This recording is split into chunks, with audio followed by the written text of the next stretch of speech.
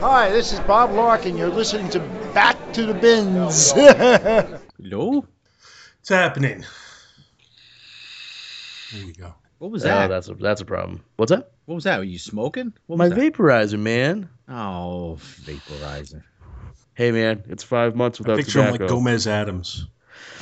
I'm not kissing you like Gomez would kiss Morticia. Well, I'm not Morticia. Thank you. Well, he didn't say anything French either. Was it French or Italian? French. Caramia. Oh. Actually, I think it was any of the Romance languages. Ah, yes, all five. But I was thinking today about the whole new. You thinking about the whole? Thinking about the whole. Thinking about all the new developments in the life of our little hero. Yeah, not much. Thinking how do we acknowledge it? You know, whatever, however you want. And I was thinking we could. I thought Bill was going to come up with a parody song. Hero, I hear you're getting married. You just did it. That's what I was gonna do. You suck. I hate you. Get off the show. What? Get off now. Where? Come Well, on. We reach. We reach. I'm not gonna do it now. You. What was it going to Get be? Maureen on here. I'll do it for her. I gotta work tomorrow, so I'm not down the cave. So I'm. What is that? What is that song? I will be your hero. What were you doing it to No, that? This is to Enrique acknowledge Iglesias. his impending nuptials. Well, there's no date yet, so it's not really impending. It's just. So I shouldn't plan for my road trip yet. As soon as I know anything, I'll let everybody know. And at the rate we're going, it's probably going to be a very, very, very small wedding. So you, Maureen, me, and Bill. Sounds good to me. You know, we could do, let's see. I'm done. I had one song and he ruined it. I didn't. Come on, man. It's the only song that makes sense. What? What song? What was the song? Hero, I hear you're getting married. That's a song? Instead of girl, I hear you're getting married. Whatever that one Oh, is. well, we could do, let's parody of one of the Frozen songs. Do you want to marry Hero? Oh, God. Instead, You do you want want- to make... That one's not bad. Actually, it would probably be funnier if it was, do you want to f*** a fat man? Instead of build a snowman. Do you want to a snowman? That's terrible. Oh, it's Back to the Bins. We're not going to drop the F-bomb on that. Well, we can. We bleep it. That's true. Come on, where do I put the carrot? Bend over, I'll show you. Oh God. I wasn't talking to you. Watch out, here comes my butt. Oh. You know what? Because you had a truly inspired and way of getting engaged. So why don't you tell all the listeners how you did it? About the engagement? Mm-hmm. Okay, well, here's the thing. So many people get engaged, and they try to do something sweet or something super romantic. Not our hero. Okay, now, to be fair, I took her out, we had a nice meal, and she got the feeling like I might have been I was going to be doing something. She actually patted me down when we got to dinner, right? And she brushed her hand over the over the jewelry box that had the ring in it. And I just, oh, Jesus. She had no clue, thankfully. I was like, okay, whatever. So, we have dinner, and where she lives on Cape Cod, they have a little town green. They set it all up with the Christmas displays and lights and everything every year. And it's nice. We walked around it last year. And so I said, why don't we go check out the lights? We go down there, we're walking around, and we're looking at, the tacky displays and the nice displays, and the lights are on. And she goes, hey, I want to take a picture of you by the big tree in the middle. I go, all right, here's my chance. So I start walking away from it, and she's getting her phone ready to take a picture of me. And I get to be about 5-6 feet away from the tree, and I just crumple. I drop. Like, looks like I got, shot in the leg. And she's going, oh, geez, is it your feet? Is it your knees? What's wrong? And she's still playing with her phone, trying to get the camera ready. And, I'm not saying anything. And then she's looking over at me, and I start flagging her down, like waving her over, like with this pained look on my face. So she comes running over. She's like, oh, my God, what's wrong? What's wrong? I go, something's not right. Something's not right. Something's not right. And she goes, do I need to call 911? What is it? I go, she's like, what's not right? And I take the ring out of my pocket. It's all open up. I go, we're not engaged yet. And she was like speechless. So, you got to fake like a heart attack and, You know, that's memorable. That's magic. Goddamn heart attack. Pretty much. Goddamn myocardial infarction. Yeah, you're trying there. Close, Bill.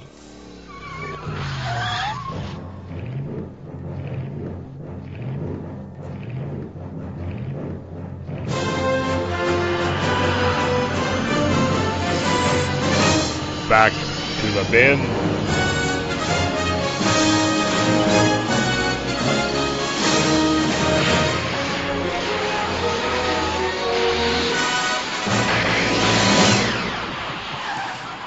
You'll never be Sully from Revere, dude. Let me tell ya, I'm Sully from Revere. I'm gonna go down and get me some donuts at Kane's Donuts in Saugus, dude. Hey, I used to have a better Northeast accent when I was up in Maine. When I was Can't around get the- there from here. Yeah. Found your cat in my yard. Sometimes dead's better. Thank you, Herman Munster.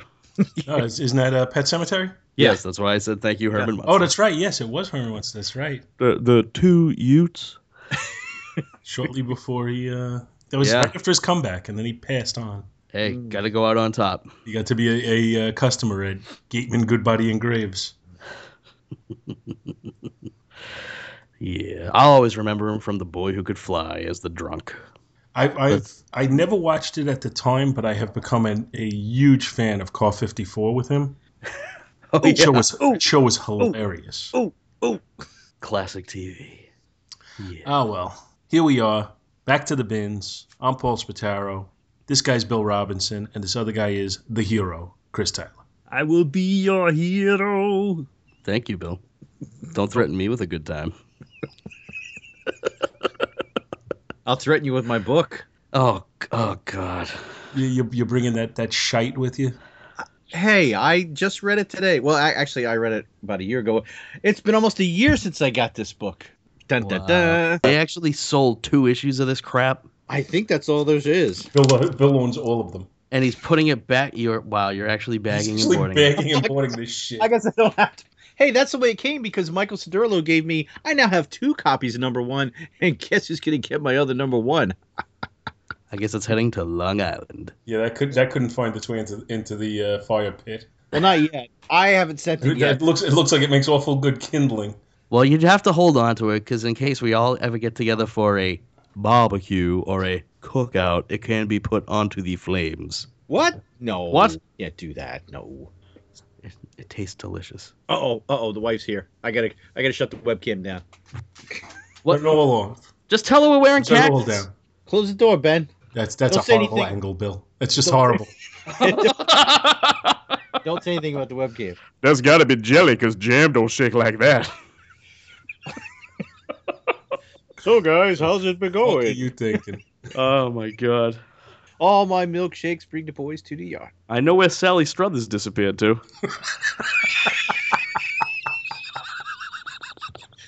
We got any books to cover? I guess so. Well, you've seen my book. If I never see it again, I'm okay. All right. So it is time for a return Time. to Heroes Sleepwalker Corner. Time. Funny you should say that because that's how I have started my synopsis. Have we really come to episode number 5 of Heroes Sleepwalker Corner? Yes, we have. So I will be covering Sleepwalker number 5, which was cover dated Carbon October. Carbon dating. Carbon dating. Yes. Carbon dated October 1991, but it was actually on sale in August of 91 for $1 whole. Ah, the good old days. Oh, I think we've got some good background music for this. You could use Genesis Land of Confusion because the name is Web of Confusion. Huh? Huh? Oh, I'm maybe. picking up what you're putting down, man. This is where what I like to call the team up era of Sleepwalker begins. And we actually have one of the Marvel marquee characters this time. Not a dream, not an imaginary story. That's right, we are graced with the Mighty Marvel's favorite wall-crawling arachnid, the Amazing Spider-Man this time. As the cover corner box image of Sleepy proudly proclaims, Spidey vs. Sleepy. Enough said.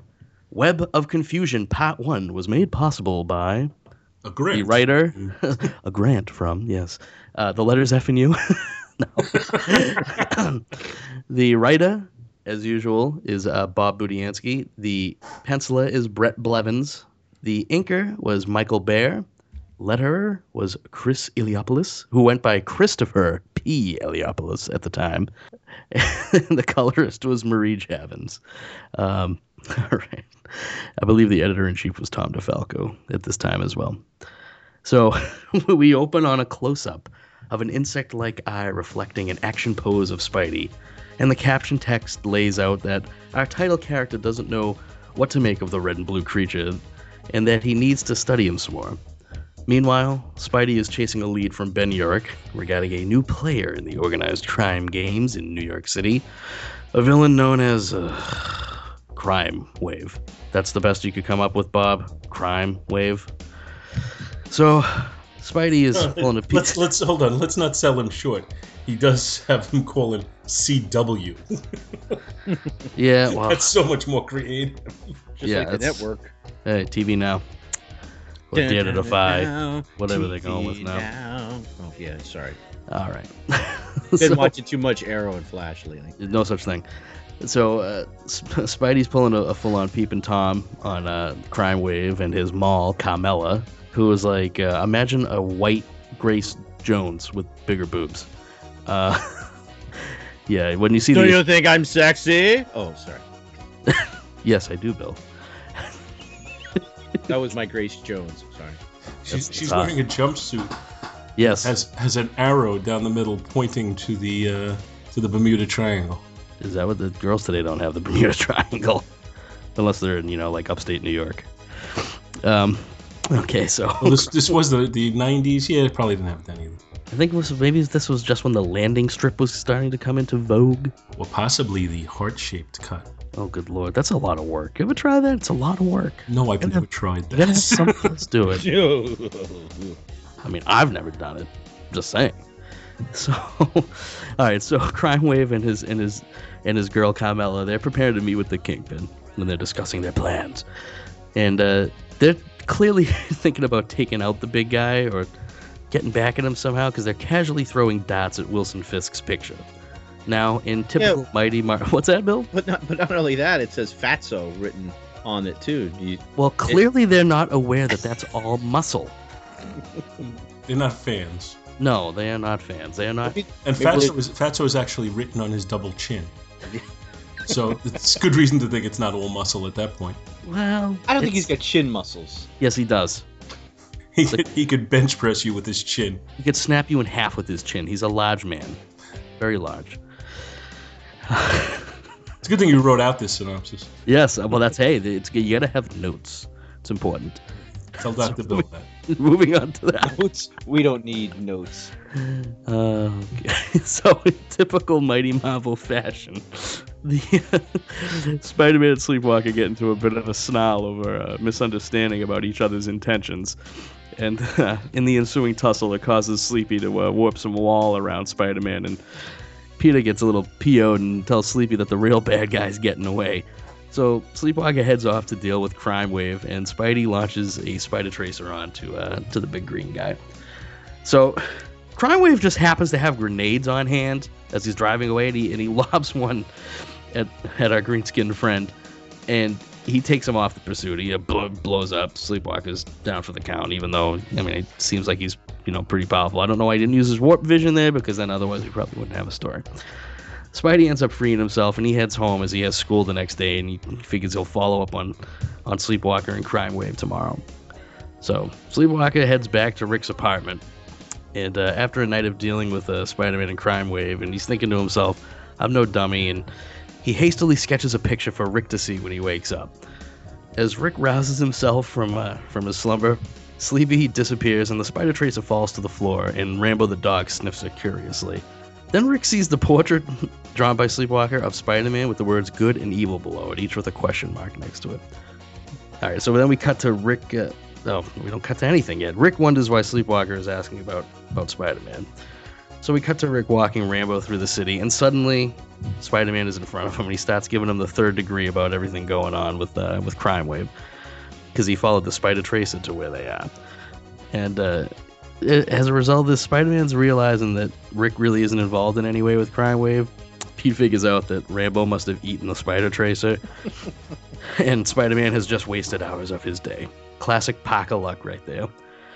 Rick puts two and two together at this point and figures that Sleepy and Spider-Man must have had they must have met the night before, and he circles the word good under the picture that Sleepwalker drew. So night falls again, and Rick falls asleep, and Sleepwalker emerges from the ether, and he's being spied on by Spider-Man this time, and he figured there had to be some connection between Rick and Sleepwalker. Sleepwalker tries to apologize to Spider-Man, who brushes him off as he's headed out to go deal with Crime Wave. Sleepwalker follows Spider-Man into the night, hoping to make some kind of peace between the two. So we cut to a yacht on the Hudson River, and it's the site of a benefit for the homeless that Crime Wave's girl Carmella is about to burgle. Wait a minute. Oh, yacht. Okay, I thought you said yard. Yacht. Without yard. Yacht. There's yard and there's yacht. I rest my case. Yeah, you should rest your case. Okay, where was I? Oh, the yacht. The yacht. So the yacht is on the Hudson River. Yahtzee. The site of a benefit for the homeless that Crime Wave's girl Carmella is about to burgle. So she and her squad are all bedecked in black catsuits, and they rappel down from the bridge above onto the deck of the boat, and they begin reallocating the funds, as Carmella puts it.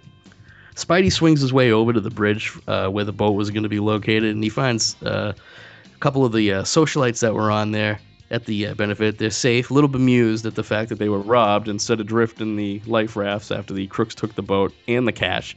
But thankfully they left the champagne. And they urge Spidey to go get after the boat and get the money back. So Spidey eyes up the boat, and he tries to swing his way over. And he knows it's pretty far, but he's going to try anyway because it's Spider-Man.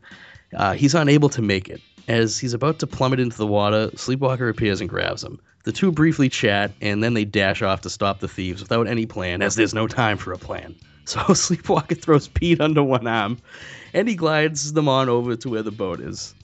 So the two heroes spring onto the deck, the webs are flying, the warp vision's blazing, and the two work their powers against the thugs, each showing the other and the reader what they're capable of against a few powerless foes. Sleepy warp beams some bullets coming at him, and he pulls the floorboards on the boat up as Spidey shows off his acrobatics. And at one point, Spider-Man gets a sash pulled across his face, and he goes, and mumbles something to Sleepwalker through the fabric. As Sleepwalker, in classic dry fashion, says that he's not familiar with all human dialects, and if he could please repeat that, that's one of the reasons why I love Sleepwalker. He's kind of dense. But so the towering twosome are finishing off the bad guys, and Carmella calls Crime Wave to tell him how the situation is going, and he says that she needn't worry as he has a surprise in store, and Carmella muses that she hates his surprises. So the baddies abandon ship, and Crime Wave aims a rocket launcher at the boat from where he's perched on the pier awaiting them.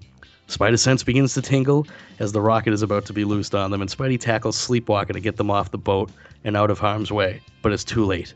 They barely clear the brunt of the blast as the rocket demolishes the boat and leaves Spider-Man floating unconscious in front of the pier, with no sign of Sleepwalker anywhere. Crime Wave and Carmella have met back up on the pier above Spidey's body, and he orders her to fish the wall crawler out of the drink as he's going to be late for his meeting with the Kingpin. We cut to the meeting with the Kingpin, and Crime Wave tries to be all smooth, and he offers Kingpin some tribute in the way of the money stolen from the charity cruise that he just blew up. This enrages Fisk as he tells Crime Wave that he's a businessman and a philanthropist, and the charity he robbed and the boat that he destroyed were his. Fisk calls out Crime Wave as simply doing all this to embarrass him in front of the other criminals that have met them there. But Crime Wave turns the tables as he reveals that he has Spider-Man chained up on a table, telling the Kingpin that he bets no one has ever killed Spider-Man in front of all these people too, and Crime Wave is going to let Fisk be the one to do it. Our last panel is a shadowy rendering of a battered Sleepwalker emerging from under the pier where Spidey was. Next, the Kingpin enraged, Spider-Man entrapped, and Sleepwalker entangled in Web of Confusion, Part 2. Dun dun dun. Kingpin was enraged. And he ripped the little elf's lungs out. Look at classic Marvel right there. We got the Kingpin. We got some nods to Ben Urich. We got a really crappy crime boss. We got some skimpy women in skimpy tight suits. Yeah. And yeah, Sleepwalker's barely in his own book this time. Get used to it. But I guess you have to have the meetup somehow. And honestly, in terms of Mighty Marvel Misunderstandings, this one's actually kind of all right. Pete's just trying to do his job, and he's still Peter Parker, and Sleepwalker's he's only been here for a couple of months. It's understandable, but they have to tussle. They gotta go at it. They get that out of the way up front. Yeah, well, that's obligatory in superhero team up books. You have to have the initial misunderstanding where they fight, and it almost universally has to be to a draw. Mm-hmm. And then eventually they realize, hey, we're both good guys. Yeah, but is nobody thinking about poor Rambo? I mean, that Spider Tracer's got some sharp legs on it. That's gonna hurt coming out. Like a kidney stone. Ooh, don't remind me. Ooh, ow, ouch. This strikes me as almost as a by the numbers kind of story. It's completely by the numbers. There's not a lot about it that sets it apart or makes it memorable.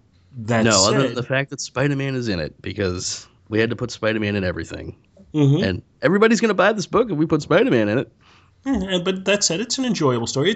To me, it reads like an issue of Marvel Team Up. It's essentially what the book does become for a while. The next couple of issues, it's a lot of team-ups. Because, I don't know what sales were like, and I think it had to have been being done from a sales point of view, because I don't think anybody was buying the book, and they were trying to get it off the ground.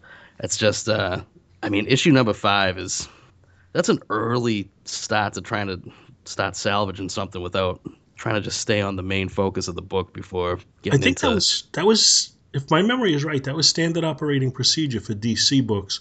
First issue is the first issue. Second issue, have Superman in it. I think that was, in the 70s, I think that was their standard procedure. Yeah, it's just... that's Superman, though. Spider-Man, we're talking an era where Spider-Man was as big. Yeah, it's just it's not the way I would have went. I would have held off a little, because after Spider-Man, the guest stars go from A-list to not A-list. So, but you're trying to get this book off the ground, and if you say, "Oh, we're going to wait before we bring in other guys or other heroes," you might wait until you're off the shelves altogether and canceled. Yeah, and who else does he really? I guess he could team up mostly with street level people. I guess, although he could do something with Doctor Strange. I think that's in the Christmas special. Oh, is it? Oh, okay. He was very recently in Fantastic Four. Yeah, I've heard. I'm just not at a place right now where I can go buy floppies, and I'm too lazy to try to find them online. When is the Sleepwalker TV? The fan thing? Yeah, I saw the trailer for that. Worked on. It's these guys do have full-time jobs, and they're doing this out of the love of the material. So I'm not asking to be critical. I'm just wondering. I haven't heard of any hard date yet. It just says coming soon. So whenever it arrives, I will be ready. You'll be on the ground floor with an interview. I think when that comes available, I think we do a Sleepwalker episode with maybe 3 Sleepwalker books. Ooh. Oh, I see what the plan is here. You want me to get all these done, then you never have to have me on again. I see what's going on. Curses, spoiled again. Well, we're about 1/6 of the way done now. Well, I'm actually enjoying this run.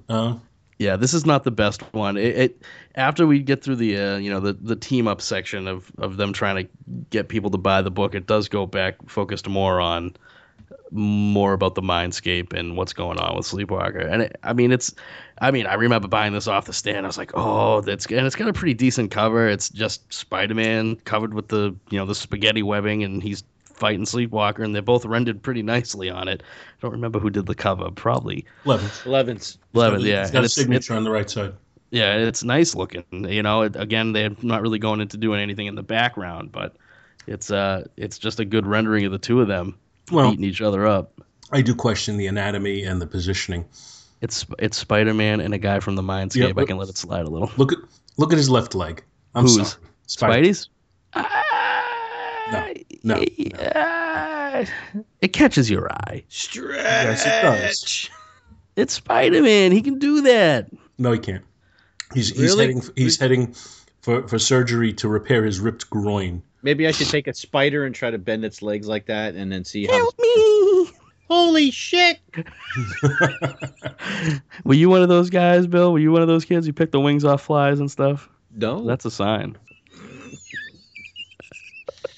Yeah, very funny, very funny. Laughing Yeah. at fuzzball. Just because you saw my webcam. Okay. Whoa, hey now, I didn't see anything. If asked, I will deny. Plausible deniability. I saw nothing. Yeah, it's a tough book. There's really not much to say about it. It really is like a 70s straightforward book in terms of, yeah, his two heroes, read it. You might like it. Not the best one, but I wouldn't trade it for anything. But it does lead Not to for some. $1 million. Well, yes, for $1 million. It retails for about $1. Yes, for $1 million, I would happily let it go. In fact, you can wipe my memory of Sleepwalker clean. Ooh, that's tough. Maybe. So, now I just lost what I was gonna say.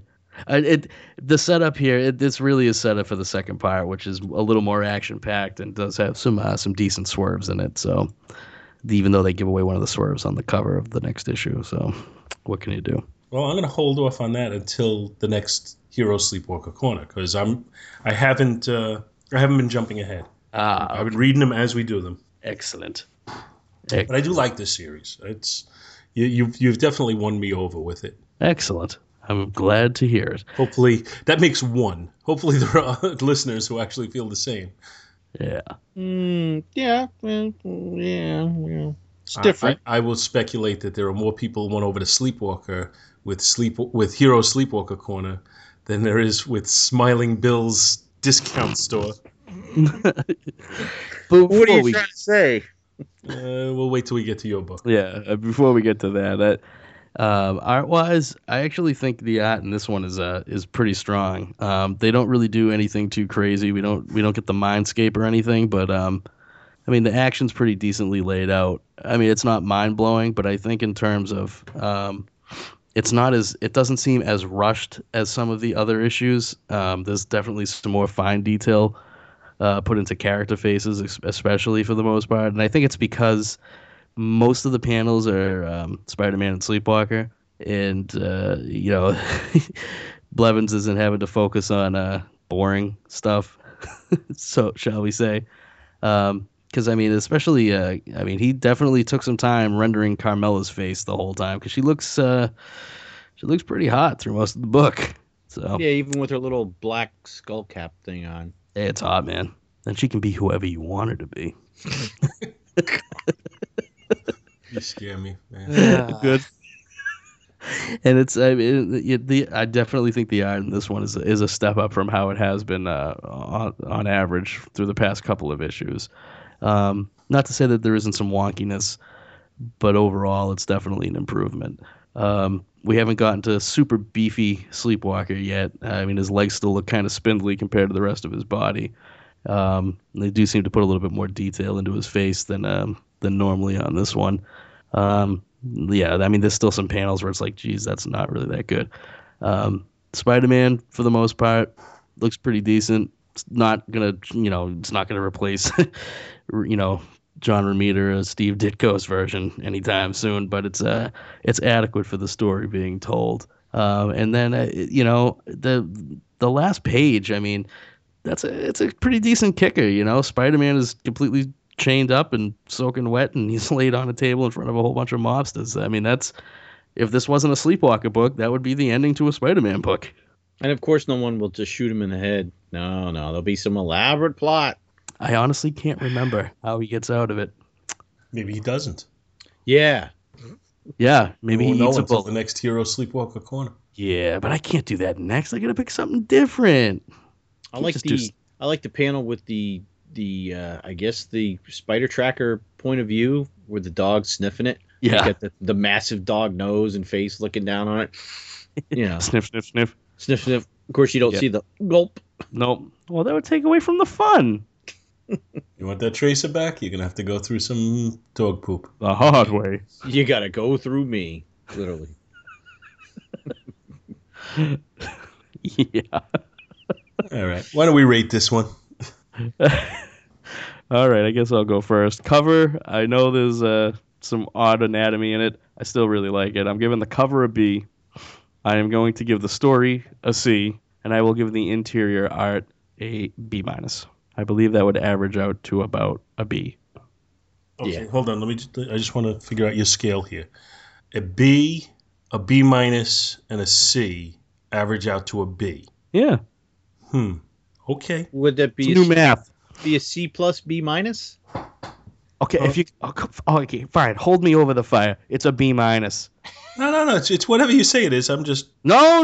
I'm just. This is not I'm my just. show. I'm just a guest. I'm just taking this chance to make you the butt of ridicule and scorn. Have I ever given a real a decent criteria on any review I've done?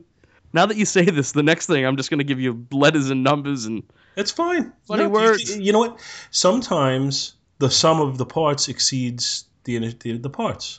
That's what okay. There you go. It's a B. Okay, It's Spock. whatever you decide it is, but that doesn't mean I'm not going to take a chance to. I have decided it's a B. Okay. And I have decided that you I'm can gonna make give the fun of me cover all you a want. B. I'm going to give the cover a B. I'm going to give the inside a C. I'm going to give the story a C. A plus. Fantastic. All right. I'm surprised. No, What? you gave it A plus. So Yeah. No.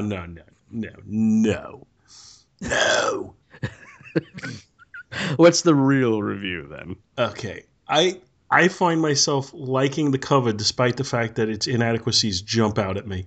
The positioning of the bodies, the anatomy, the fact that Spider-Man has a black face when there's no real lighting reason to create that. Whoa, he's not in blackface. It's a shadow. Yeah, but he has a shadow over his. he's not Al Jolson. His face is completely Mammy. black. It's like the black Spider-Man sleepwalker. costume that it's so much in shadow, and yet that shadow doesn't affect any other part of his body that's facing that same direction. Like the bottom of his foot. Yeah, or even his shoulder, perhaps. Well, the bottom of the foot is closer to us. It's away from the shadow. So that's one of the things. The webbing is just it's obviously just there for effect because it's silly, and like I said, the anatomy. But I like the yellow background with the masthead and everything. It looks like kind of jumps out at you. I think it's intriguing. It pops. There's a lot of color on there. And so I would say a B minus on the cover, despite its inadequacies. The interior art, I don't like it quite as much as you. I think the negatives do jump out at me a little bit at parts. It suffers from a little bit of 90s line work. Yeah. I'm not that crazy about it. It's okay. I'm gonna say a C. It's You not can bad. see, you can see feet in every panel, though. Oh yeah, but sometimes you wish you wouldn't. Yeah. Yeah, it's a C as far as I'm concerned with the artwork. The story, like I said, it's kind of like a Marvel team up issue. It's enjoyable. It moves along. It's easy to follow. I'm gonna say C plus on the story. So overall, I'm gonna give it an F. I mean, no. Overall, I'm gonna give it a C plus. All right. I'm gonna give the cover a BB for Brett Blevins. Nice. Yeah, I liked the cover too when I first saw it, even though, before I started picking it apart. It's catchy, it's flashy, it's hip, it's wow, it's now. So I'm going to give the cover, I'm going to go with a B. The interior, I liked the Sleepwalker Spidey action shots, and the opening page isn't too bad where he's overhead looking down at the car with the street light. That's not too bad either. But then some of the other shots, just like the normal everyday shots, like kind of like you said, maybe Blevins was just a little bored with stuff like that and didn't put as much into it. So I think the art for me is going to average out to a C. The story, we got the nice continuing narrative of Rick and Sleepy, but now it's not as much as it has been, like you said. So we're starting to get away from that, and because we've got a guest star. Yeah. So, and from what you said, it sounds like we're going to be away from this for a while. So it it does seem more like a Marvel team up book. So for that, I'm going to give it a C as well on the story. So that's what, C and a B minus, C plus maybe, a sub plus B minus. Okay. Just to aggravate Paul. I don't get aggravated. I get even. Maybe I'll just pick a really crappy book next time, and then it won't be so high. I'd be like F's across the If board. you're gonna pick a crappy book, what's Bill gonna do? Pick a good book. Well, maybe he'll come bookless. He'll come booklessly. That's what Be he. a man. Pick a book, Bill. I got a book. You got something. You finally have a book, and I wish you didn't. Anyway, See, that'll teach. Wait, okay, so romance comics when I'm on the thing you can broadcast. What is it? Me? Are you doing it because it's me? were you on It's me, isn't it? when he had the racing book, or was that Shag? Oh, I think I was on for that one too. No, that was Shag, wasn't it? Wasn't You that sure? What was that with what? No, you know what? Hero was on, or no? I had a shout out to you because one of the guy's name was Hero or something. The Hero, and the one guy's name was Scott. Oh yeah, that's right. There was a shout out because there was. All right. Yeah. It just felt like you were here. I feel like I'm always with you. I'm always around. I think I bring some interesting indies. Good. I bring some interesting indies. Yeah, you do. I gotta Mm. We don't- guess. We don't always have to bring. Depends on you how know? you define interesting, but okay. All right, You the bring next the- time I'm on, I'll bring an indie book then. All right. You bring Well, the good. You bring the bad. You bring the Yeah, well- rest, and there you have Of- Dr. Bill. Dr. Bill. Who was Natalie the heavy set on that one on Facts of Life? I Was it? think so. Not Tootie. Well, No, Tootie was Tootie. You was had Tootie black. and Blair and Blair Mrs. was the Garrett. sus. Yeah. Yeah. Yeah. Tootie, Blair. Then you Nat- had had to be Natalie, Natalie. Then you Yeah. had the handicap one, the handicap one, and then he had George Clooney. and then you had Why would you do a Roy Orbison growl for George Clooney? I was just doing a Roy Orbison growl. It had nothing to do with George Clooney. It sure sounded like you were doing it for him. Actually, I was thinking about Natalie. No, Dr. Bill dressed up like Natalie. What? Mindy Khan, come on, man. Oh, You could just have me dressed up like Mrs. Garrett. Oh, hero! Oh. If I had a nickel for every time a woman said that, Like I'd have Mrs. a Garrett. shitload of nickels. Mrs. Garrett was on Call 54. Brings us back to what we talked about earlier. Oh, it's like we planned this. She played Al Lewis's wife. So, like, do you go to your significant other and say, "Here, honey, put this wig on. I want you to be whoever I want you to be. Tonight, you're going to be Mrs. Garrett. Oh, hero! No, I don't have to do that. I don't have to coax the way you do. Hey, I don't coax. It's called cat shank. Oh, wait, never mind. Oh, Jesus. So the next book we have is Yes. RTC, and I picked from September of 1978, Superman number 327, which had a cover price of 50 cents. Come on, kids. If you want to grow up fast, take one of these. One puff and they'll soon be in my grasp. Not so fast, nicotine. If you want to go up fast, take one of these. With my X-ray vision, I can see the harm cigarettes do inside people's bodies. That's why I never say yes to a cigarette. Cover is by Rich Buckler and Frank Giacoia, and it shows Superman looking back at a globe with Ma and Pa Kent in it, where they've been imprisoned by Cobra. Cobra! Oh, wait. Sorry. So, Ron Cobra. And there's also an inset of Mr. and Mrs. Superman from Earth 2. Story is titled The Sandstorm That Swallowed Metropolis. Written by Martin Pascal, art by Kurt Swan and Frank Chiamante, colored by Adrian Roy. Didn't he play, wasn't he in Charlie and the Chocolate Factory? That's Deep Roy, and he was in the remake. Oh, okay. But the Letters less by said- Ben Oda and edited by Julie Schwartz. Sandstorm that swallowed Metropolis. I dated a girl like that. Oh! Did you call yourself Metropolis? You swallowed. That's horrible. You can cut that out if you want. That's vulgar. Okay, the story opens with a splash page showing Superman doing Cobra's bidding, while his deceased parents, apparently alive and well, look on from inside a glass globe. How did this happen? How did we get here? What the heck is going on? Let's look back and find out. Clark Kent enters his apartment and is immediately accosted by Cobra and two henchmen complete with Cobra henchman costumes, who threaten to teleport him into deep space in a red sun solar system if he resists. It seems that Cobra stumbled onto Superman's secret identity because he used a homing device to find his teleportational machine that just happened to be in Clark's closet with his super suits. We flash back to an archaeological dig where we see Cobra and his flunkies in full costume in a fairly small hole in the sand where they find the teleportation gun.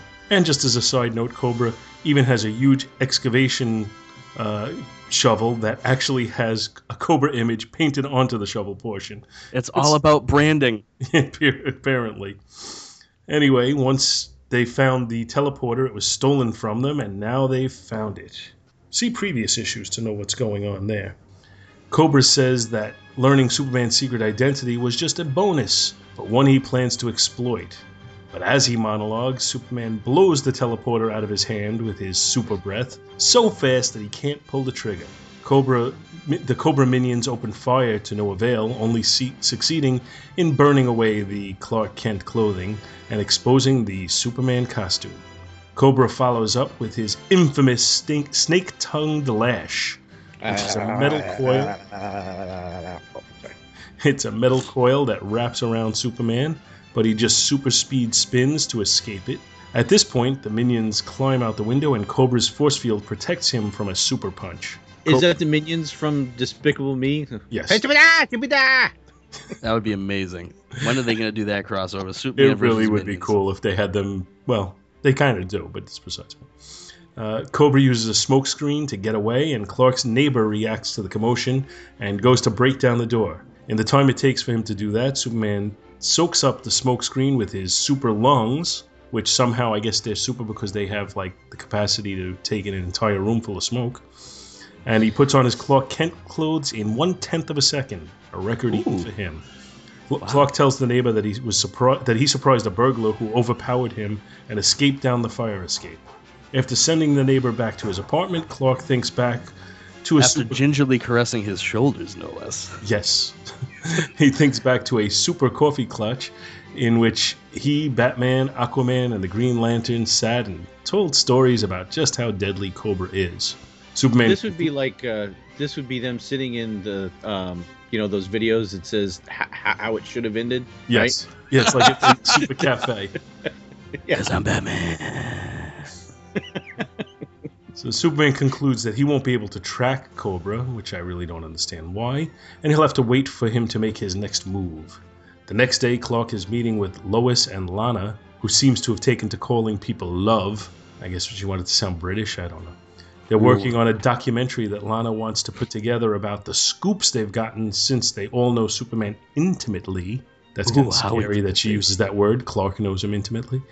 Anyway, they review a film of Superman dealing with an out-of-control army cargo transport that was carrying nerve toxins. In the explosion, those toxins were dispersed over the city in a fine mist that didn't affect anyone.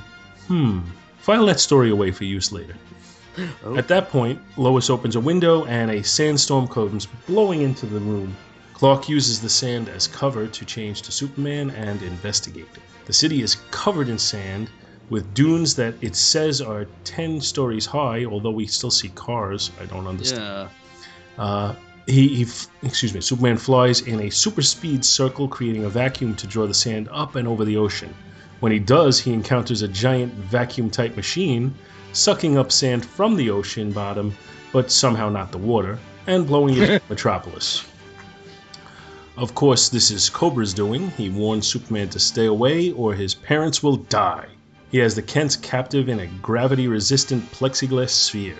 But Superman is apoplectic since his parents died over a decade earlier. At this point, we flash back again to how his parents had been rejuvenated by an alien youth serum, but that really has nothing to do with this story and is a total non sequitur.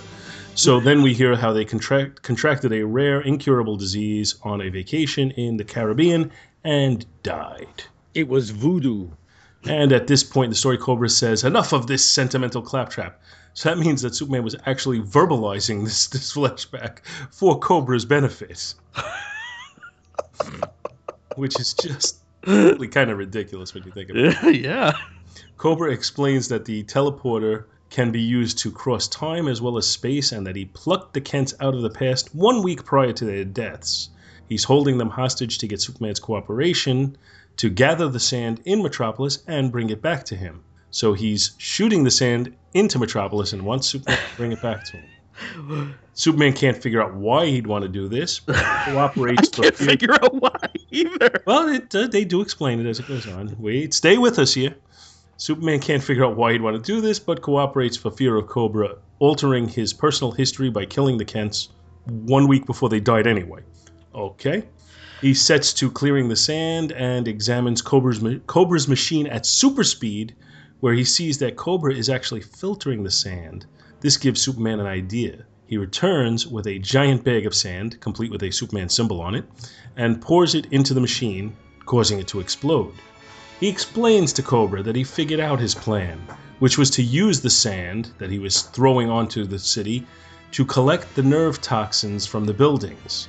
So he used his heat vision to superheat the last sand collection, causing Cobra's machine to overheat and explode, but no one noticed that he was coming to the machine with this sand that must have been 500 degrees. Cobra was enraged, so he shoots a plexiglass globe. Superman's lungs out. He wants to rip them out. He shoots the plexiglass globe containing the Kents, but it seems that during the explosion, Superman had replaced it with a glass globe containing teeny-weeny statuettes that he sculpted of his parents himself. Yeah.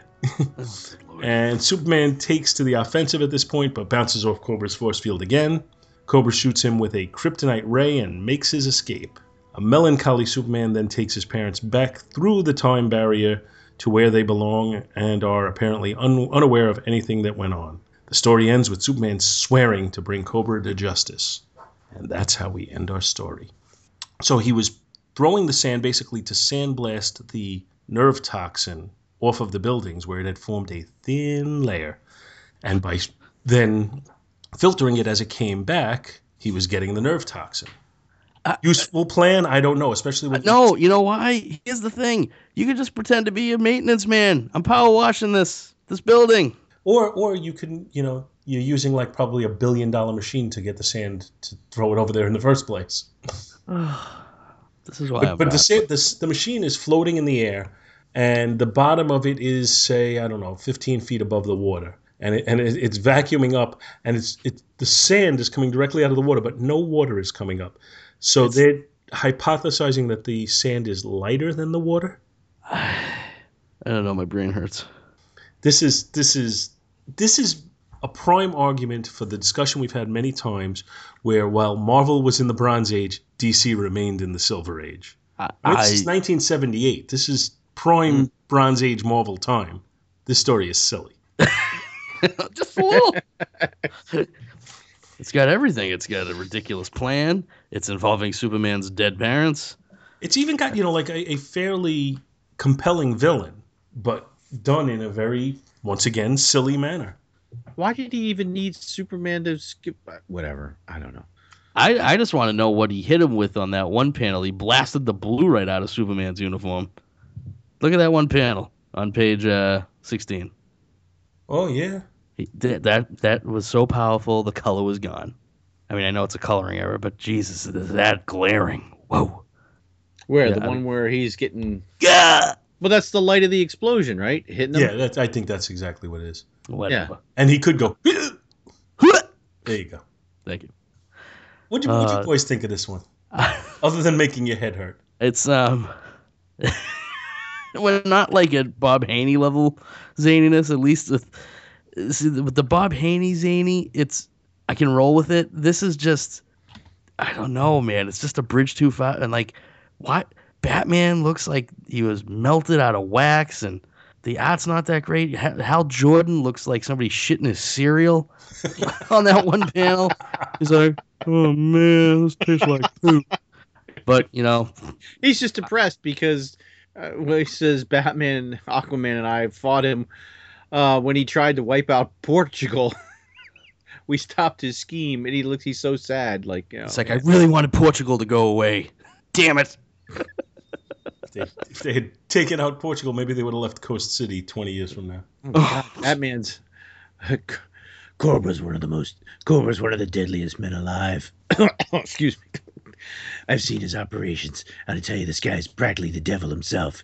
He could destroy entire continents, raise the dead, and I don't know what else. I'm out of here. I'm Batman. I thought the Batman knew everything about every villain. No, he's just... This is definitely a pre-crisis Bat. This is a pre-Infinite Crisis Batman. Oh, absolutely. Thank God. Can raise the dead. Can he really raise the dead? I don't know if that's part of his power set. He didn't exactly raise them. He just sort of time kidnapped them. The Kents. Yeah, but I don't know if maybe in the past stories. If he What did is that poor thing that Superman is fighting? I thought that was Alvin. Imgur from the planet Tremora. Ooh. Ow. It's Alvin. I'm always down for Superman tangling with some space aliens. With some Or strange dinosaurs or sorry. yeah.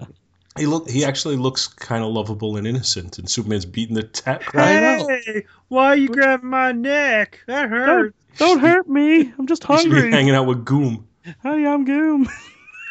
Hey, Superman, what are you? Hey! That's my head. Ow, my horn. You broke my horn. Bitch. Oh man, I'm gonna turn my little scary pink eyes on you. I got conjunctivitis. Space conjunctivitis. I got jaundice. You see, my nails are so yellow. I like the whiskers too. I need some good orthodontia. That's a beast that could use some braces. Like the they beast say, that nobody loved. I got a jacked up grill. Yeah, the art in this one is This is not Kurt Swan at his best. This is not great. It's very inconsistent. I would say I don't think it's so much inconsistent as it's pedestrian. I think it's consistently mediocre throughout. The Superman in Clark's face is not. That's the thing to me. It's like it doesn't look like the same guy. And I like I always say, I can't draw for crap, but it's just. And there's some panels where he looks like Christopher Reeve, and then there's other panels where he looks like I don't know. I just can't even figure it out. That ray gun that Cobra's got pulled on Clark Kent looks suspiciously like a shrunk down version of the phaser rifle from the original Star Trek series where No Man's Gone Before. This is another one where I think it's a victim of the fact that the artwork is far superior on the cover than what you get within. Yeah. That and the fact that the story is just so silly. Yeah, but that cover would make me want to buy it. The cover did make me want to buy it. The cover made me buy it. Yeah. But the interior art does not hold up to that. On the cover, Cobra looks very threatening and formidable. Mm-hmm. Inside, he just kind of looks like a doof with a walnut shell on his head. Yeah, that's yeah. Yeah, he does not match the exterior, the cover art. What a shame. But he is one of the most dangerous men in the world. So it's right on the cover. Versus Cobra, the deadliest man alive. Sorry. Yes, I will attack you with my Cobra painted shoveling equipment. And throughout the book, he's given that lizard. Let's throw an extra couple of S's on anytime there's an S word. So it's yes. That's good. I found the device in the closet among your spare Superman costumes. So you see, I sound like Mark Hamill doing Cobra. We have to make him do the extra S's because he's a snake villain. Yes. Superman. Must be hard to order breakfast. Yes, I'll take some eggs and some. Oh, just give me the daily special. Special. I'll take the grand slam. But can he say Susie sells seashells by the seashore, Bill? Go fire. To hell with you. Arnold Schwarzenegger as Cobra. To hell with you. Yeah. Sorry, Arnold. Sorry, Struggling to find an S word in there. Yeah. I definitely think there's. If you took the panels from the time the neighbor busts in the door to the time Superman is just rubbing his chin, thinking, and you took all the words out of those word balloons, you could really write something really creepy in there. Oh my God, I'm a horrible person. Clark, I'm here. It's been so long since I've seen you. Oh crap, not this guy again. I've been waiting for you to come back home. Maybe I can run out on this I could get out the window. I can get out the fire escape. Oh crap, he's right next to me now. No one will ever know if I push him over. Well, I'll just use my super massage powers to make him forget me. Well, the very last panel looks like that. I don't know if you guys remember. It's definitely before your time, Hero. There was a public service commercial about a venereal disease. And it was this girl on the phone, and she's talking apparently to someone who she's had sexual relations with. Oh, and disgusting. it was subtle at the time, like, because I remember I was pretty young when I saw it, and I didn't really get what they were talking about. But she was saying basically, well, if you have it, then I have it too. and that's what it like. I could almost put that in the dialogue balloons for the very last panel on that page. Well, if he has it, if he's contracted venereal disease, I must have it too. All I need to know about venereal disease, I learned from Johnny Dangerously. That's why I was a virgin until I was 24. What? 23. 24? 23? No. Yeah. I mean, your testicles will explode. Can't have that. My testicles exploded once. Once. All right, I think we should rate this book. Instead of B rated, like we have to. No, that's next. Well, I really like the cover. I think it's compelling. It's Rich Buckler doing Neil Adams. Yes, that's And exactly what it is. I would give the cover a solid B plus, almost an A, but I'm going to say B plus. The interior art, I'm not going to be as generous with. I think it's Kurt Swan. It's very, like I said, I don't think it's inconsistent so much as it's pedestrian. There's just nothing special in here at all. There's no panel where I look at it and say, oh, that one's really good. It's just kind of boring. The positioning of the characters, the angles of the characters, the facial expressions of the characters, everything's just kind of boring. So I'm going to say a C minus on the interior art. Story-wise, it's really dumb. It's just, I think I pointed out most of the dumbness in my synopsis, but if I missed anything, you let me know. I'm going to go with a C minus on the story as well. And based on what I think is superior cover, I'm going to give the book a C plus. I would mirror your ratings as well. The cover is fantastic. Like you said, the rest of it not so much. The story it's silly. It's really silly. And I wanted to like this more than I actually did. This is the kind of Superman story that I can read through it and breeze through it, and it's still Superman, so I'm gonna get some level of enjoyment out of it, but it's not Marty Pascal's finest hour, I would say. Overall, I'd probably have to give it a C minus as well. No, I gave it a C plus because I said the cover was so good that it brought it up to a C plus. If that cover was iconic, the interior art and the story, I gave a C minus, but the cover was good enough to make it average out to a C plus. I'd have to go maybe a shade lower there. I'll go C. I'll go with a C. It's another cover's not going to bring it up that much for me. So average. The cover is beautiful. I mean, it's not excuse me, it's not an A quality cover, but I will give the cover, it's B for Buckler. So I'm going to give the cover a B. The interior art, get that walnut shell off his head. I got to give the interior art. Although that's such a cute dragon thing. Can the dragon really elevate it that much? Can one panel bring up a whole book?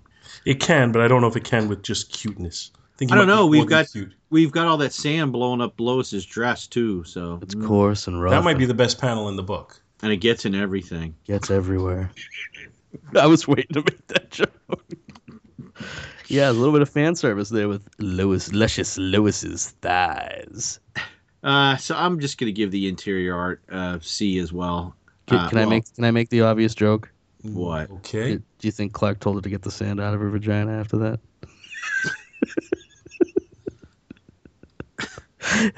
Sorry. It was filtered out by someone. I'll use my super breath.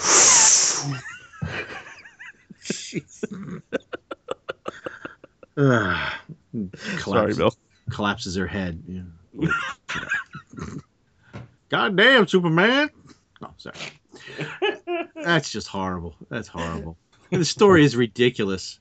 I'm sorry. The story is just ridiculous. I almost want to give, if not for Silver Age goofiness, I would almost want to give this a D, but I'm going to keep it at a C level. So I guess I'm looking at about a C plus because of the cover, kind of like Paul. And that's my review, and I'm sticking with it. And that's our show for today. Ah, yes. Thank Another you, great everybody, for episode. joining us. Be back next week. Wait! I was going to do a book. The outro's playing, sorry. But stop the presses. I've got a book. Well, I guess we don't have to do it. Yeah, we do. It's like Hold on, let me just mute my microphone while you do it. No, the pain. it's like a big giant Band-Aid. Let's just rip it off. All right, go ahead, Bill. Do your stupid book. It's not a stupid book. And don't say that about the nice man who got it for me. We're not saying anything about the man.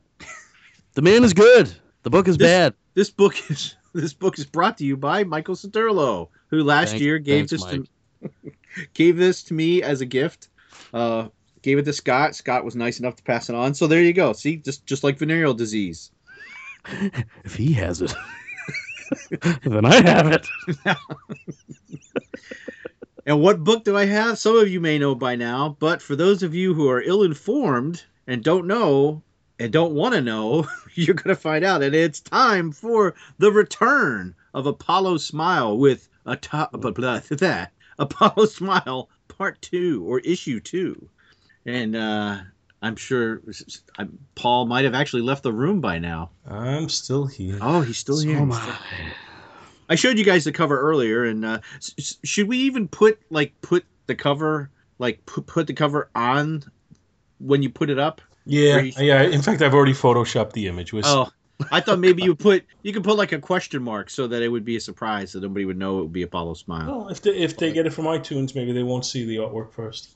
This is true. Or maybe it's not like this cover jumps out at you and says Apollo Smile. Even the words are hard to read on it. Yeah, that's true. So on our cover we have the ship Starseed, no connotation there, I'm sure, flying through the inky darkness while what did you call these, Chris? The flying ball sacks or shooting at? That was Paul. Paul said flying, but Paul said flying ball sacks. The ball sacks. The trio of ball sacks are shooting on the ship, and behind the cover where it says Apollo Smile, there's a pink outline of Apollo Smile herself, and this comes from Eagle Wing Press, and it was put out in September. Cover price for September of when? Of 1998. This was $2.95. Good Lord, people got ripped off. Can't believe anybody would pay that for this piece of shit. In the vast of infinite space, evil dwells in many forms. As the frontier broadens and we pioneer forward, we become more vulnerable to its grasp. It's up to us as individuals to make a stand, grabbing destiny in one hand and a ball sack in the other. Sorry. Courage in the other. Apollo Smile blazes forward. A pop star turned soldier. Team Smile presents The Levee Breaks Part 2. I guess we could cue some Led Zeppelin music here. No, we're getting Apollo Smile music again. Oh God. Team Smile is Apollo Smile, Groove Commander and Scripting, Peter Cato, Illustration and Color, Paul E. Houston, Story and Scripting, Douglas DeMonda, Creator and Creative Director.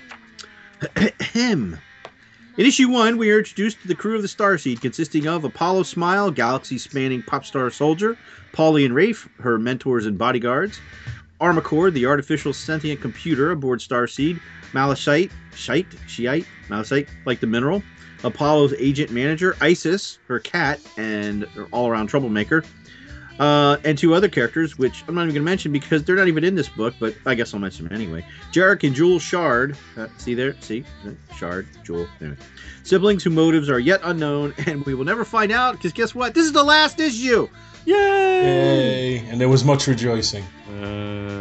So Apollo and the crew were en route for a dedication concert on the planet Kusaj 2, and in another region of armed space when they stumbled across a scene of indiscriminate slaughter. The derelict Starliner Paku and massacre so brutal that I'm reading this verbatim, so in case it is a little grammatically screwed up.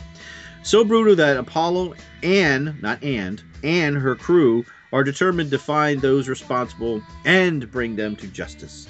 Now, fate or a long-range sensor contact, as one might prefer, has presented Paul and the crew with the opportunity to do just that and maybe save an innocent life along the way. So they're tooling along. They get the contact. Apollo tells the crew they're going to go after him. The promoter guy, Malachite, whatever, he freaks out because they're supposed to be to the concert. As they're looking at the view screen that you guys, as I showed you earlier in the images, it looks like a game of Space Invaders. And they set off to rescue a lifeboat. And all the guns are brought to bear, and they've got swarming missiles. And she's able to take out a couple of the ships and also distract the other people from the life pod.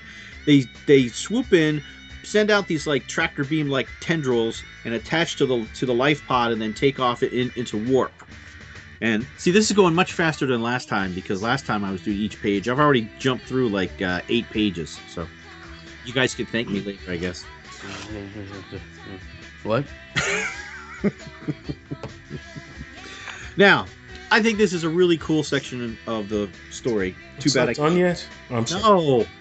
She decides to go into she says Armacord, that's the ship. She says, ready to rock cord, groovy, enable system link and run Star Dancer. So she goes into like this zero gravity sphere, and she's basically linked with the ship, so she's doing all these spinning and dancing maneuvers, and the ship mimics what she does in this zero G sphere while she's dodging all the other I'll be your star dancer, dancer for money. Sorry. I just thought it was an interesting concept. It is an interesting concept. I will give you that. I think that's the Very best thing of this book is how, she's basically linked with the ship and she can control it by doing all this. Wow, she's doing a split there. Very nice. But while she's doing all these maneuvers, and Rafe and Paulie are firing the guns, and they're taking out these things one by one. But then, like in that other one I showed you, they fire some type of super weapon, and it's it's like a ball of energy with a big flaming mouth and multiple sets of eyes, much like Trigon the Demon from Teen Titans. Thank you. Yes, exactly. He's got the multiple sets of eyes and a flaming mouth, and it turns out that it's able. Even though while she's still in the Star Dancer mode, this energy being / missile whatever is coming close, and she's having a hard time dodging it.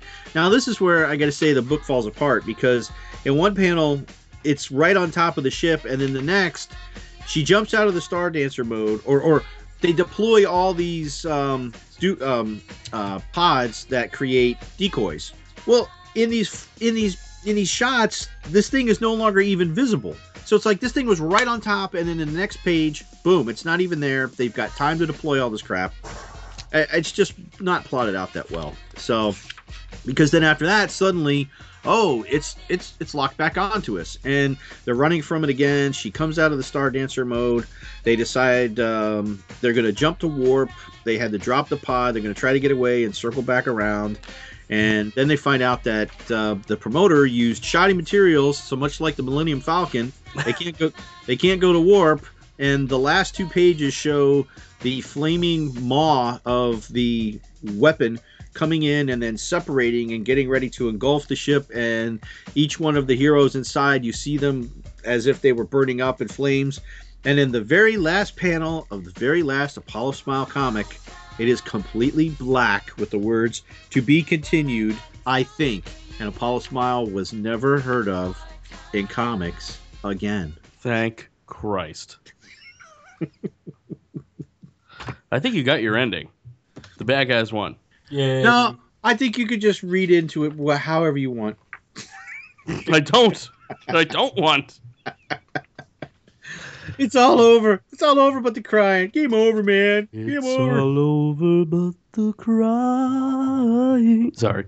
And I had got this book a year ago, and I had read it back then, but I had forgot the ending. And then when I got to the last page tonight, I'm like, what? So you got burnt twice by the same book. I was like, I forgot that there's no end to this. So yeah, that's it. 2 issues. That's all it ever had. I'll never bring another Apollo Smile comic to the show again. Yes. I like some of the art in here. Should we retire the show since you can't bring Apollo Smile back again? No. Like, is it worth going on? Hey, it's no March Hare. Oh. I mean, at least there's it's like a hot, I don't know, Apollo kind of cute in here.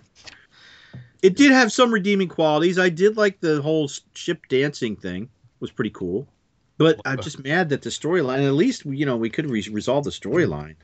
2 more issues, something. Well, everything's getting turned into a movie nowadays. Maybe they'll get Olivia Newton-John to play an elder Apollo Smile, telling the story of when she was younger or something like that. Come on, anything's possible. Perhaps there'll be a fan film. So now I'm going to take this book and put it back into cold storage. Bag and board. Right back into the garbage pail from whence it came. Hey. I'll put it back into the fiery chasm from whence it came. Sorry. Like I told you before, Michael was nice enough to send me issue 2, and I have 2 copies of issue 1. I believe at some point when you least expect it, I'll be dropping it on you, Mr. Spataro. Well, you saw me twice this summer and didn't give it to me either time, so I'm thinking you have it, then he has it. now you've all got it. You could say that book has nowhere else to go. I got nowhere else to go! I got nowhere else to go!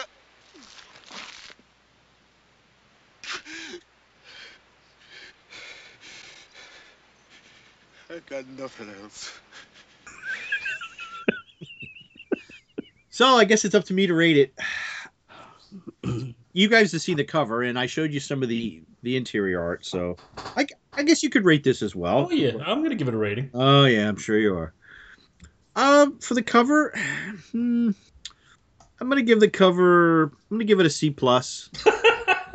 Hey, I like the cover. I like manga. That's all so right? Sad. And the interior art, I like the thing. The show, because they were showing like a ghostly silhouette of her in space, and the ship was mimicking what she was doing. So now the anime could have been a little bit tighter. It was still not as good as some other anime that I've manga. I'm crossing the streams there. So I'm probably going to give that a C+ as well. And then the story, it was a nice follow-up. It seemed like the first one was a lot longer. Of course, I synopsized like every page and every panel. So this time I kind of let things go. But this one did go quicker because of the whole space battle thing. So story-wise, I'm going to give the story, I'm going to give it a C. So overall, it's a C book for me. It's average. Now, Hero, why don't you give your rating? All right, I will attempt to give a rating. The cover, honestly, it doesn't stand out, but it's not poorly rendered. It's just blah, which is sometimes worse than being poorly rendered.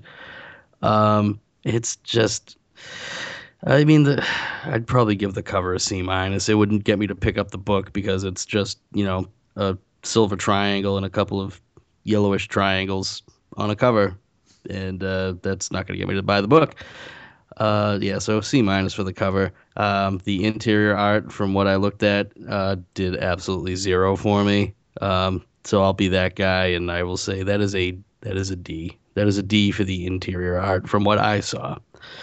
And your synopsis didn't really, it's not really getting me to be interested. So I will also be that guy and say a D for the story.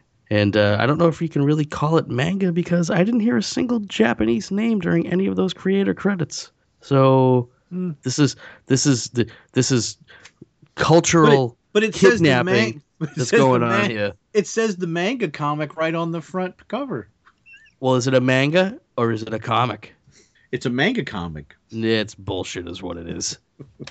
D. It's all bullshit. But done. All right. All right, Pygmalion, what do you got? Oh, I'm looking at the cover right now. Not only do I think it's nothing special, I think it looks stupid. It's got the logo for Apollo Smile, which is the word plus a silhouette of her jumping, and I don't know if she's pointing at you or if she's pointing a gun at you. No, she's got her thumb out. She's giving you a thumbs up. Oh, okay, yeah, it's just a stupid. I think it's a middle finger. And then it's got a little heart next to it on the left. If you took that out of the picture, it looks like an uninspired panel from inside the book. It's really just nothing to set it apart, nothing to make you think, oh, this is something I'd want to read. It's got really, I don't even mean this just as kind of a joking negative, but I really think it's got zero going for it. There's nothing about this that would make me interested in buying this book. So I'm going to give the cover an F. And I don't even mean that, again, that's not in an effort to deride the book. I really believe it is an F cover. The interior art looked to me to be similar to the art in anime features that I've seen.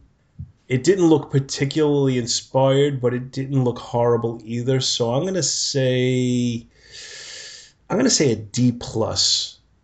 I don't think it was, I don't think it was an absolute fail.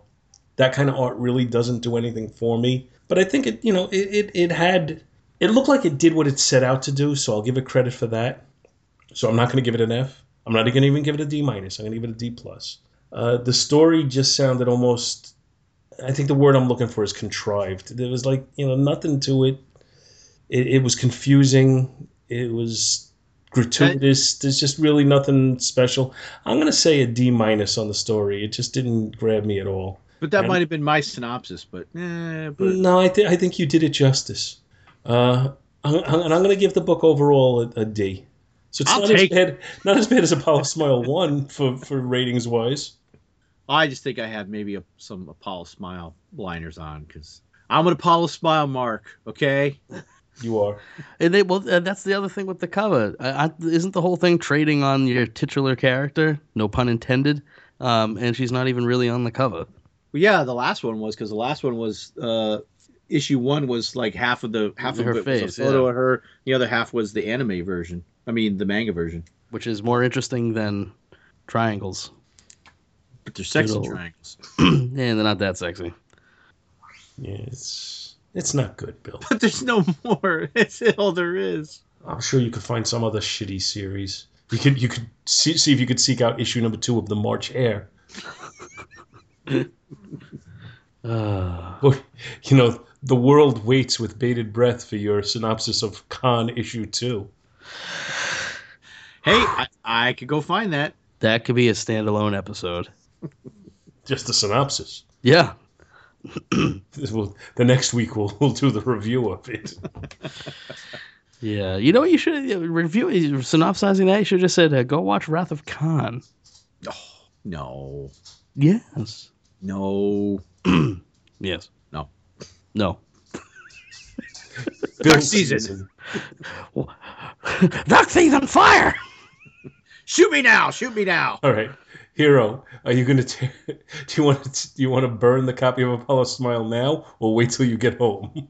Burn it now! Burn it now! I don't even have it. I'll wait till I get home. Yeah. That's a whole lot that's of my lump. favorite thing about that scene when we shoot him now. Wait till you get home. We'll wait until I get home. And as they're walking away, he sticks his tongue out at him. Yeah. Like he accomplished something. Bill, didn't I give you a bunch of crappy indie books in Long Island, black and white ones? I don't know. I don't remember. Like some Elf Quest or some goddamn thing, or Elf Warrior, and yeah, maybe you did. Why don't you wrangle one of those up? They're wacky, and they're not as bad as Apollo Smile. Hey, I'm just saying. I would say, I think I've consistently said Apollo Smile issue 1 was the worst book we ever did. This is probably only like the third or fourth worst book. F Troop. Yeah, okay. F Troop and the March Hare. Yes, yeah. Which we didn't even do the March Hare. That was on this. F Troop had cultural cachet. Where the Hakawi. That's your cultural cachet. I'm just saying. Mm-hmm. It's a popular TV show. Uh-huh. Yeah. Wouldn't fly nowadays, that's for sure. But nothing can fly nowadays. I think Hogan's Heroes would go over very well now. Nothing quite like a Nazi prisoner of war camp to make you smile. But it made the Nazis out to be boobs. You can do that all you want. Larry Hovis did a great Hitler. So Bill, is that your favorite Hitler portrayal? My favorite Hitler portrayal. Ooh, I hadn't really thought of that. I could tell you mine. Mel Brooks? Yes. In not in To Be or Not to Be, in Blazing Saddles, at the very end of the movie when they're in the cafeteria at the movie studio and they're having the food fight, and in the background is the Adolf Hitler actor just doing the Heil Hitler to each side over and over again. That just cracks me up. Yeah. Now I'm just thinking about that musical number. I can see Bill doing the French mistake. Bebopping along. Oh, Stick out your hips, Bill. Stick out your hips. Put out your tongue.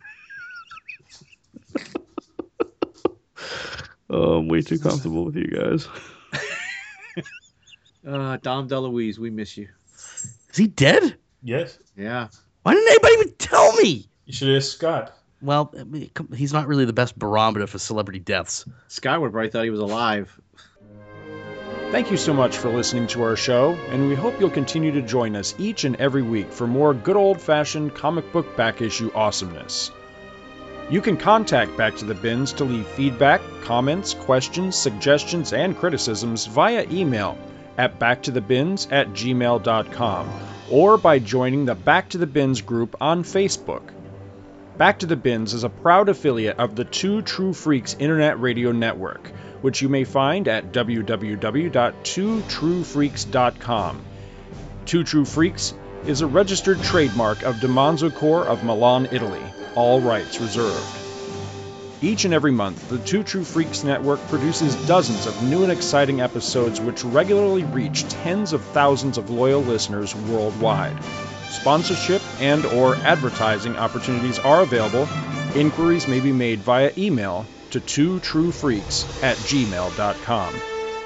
Please take a moment to stop by the twotruefreaks.com site and check out their many other fine podcasts, won't you? Thanks, and we'll see you next week.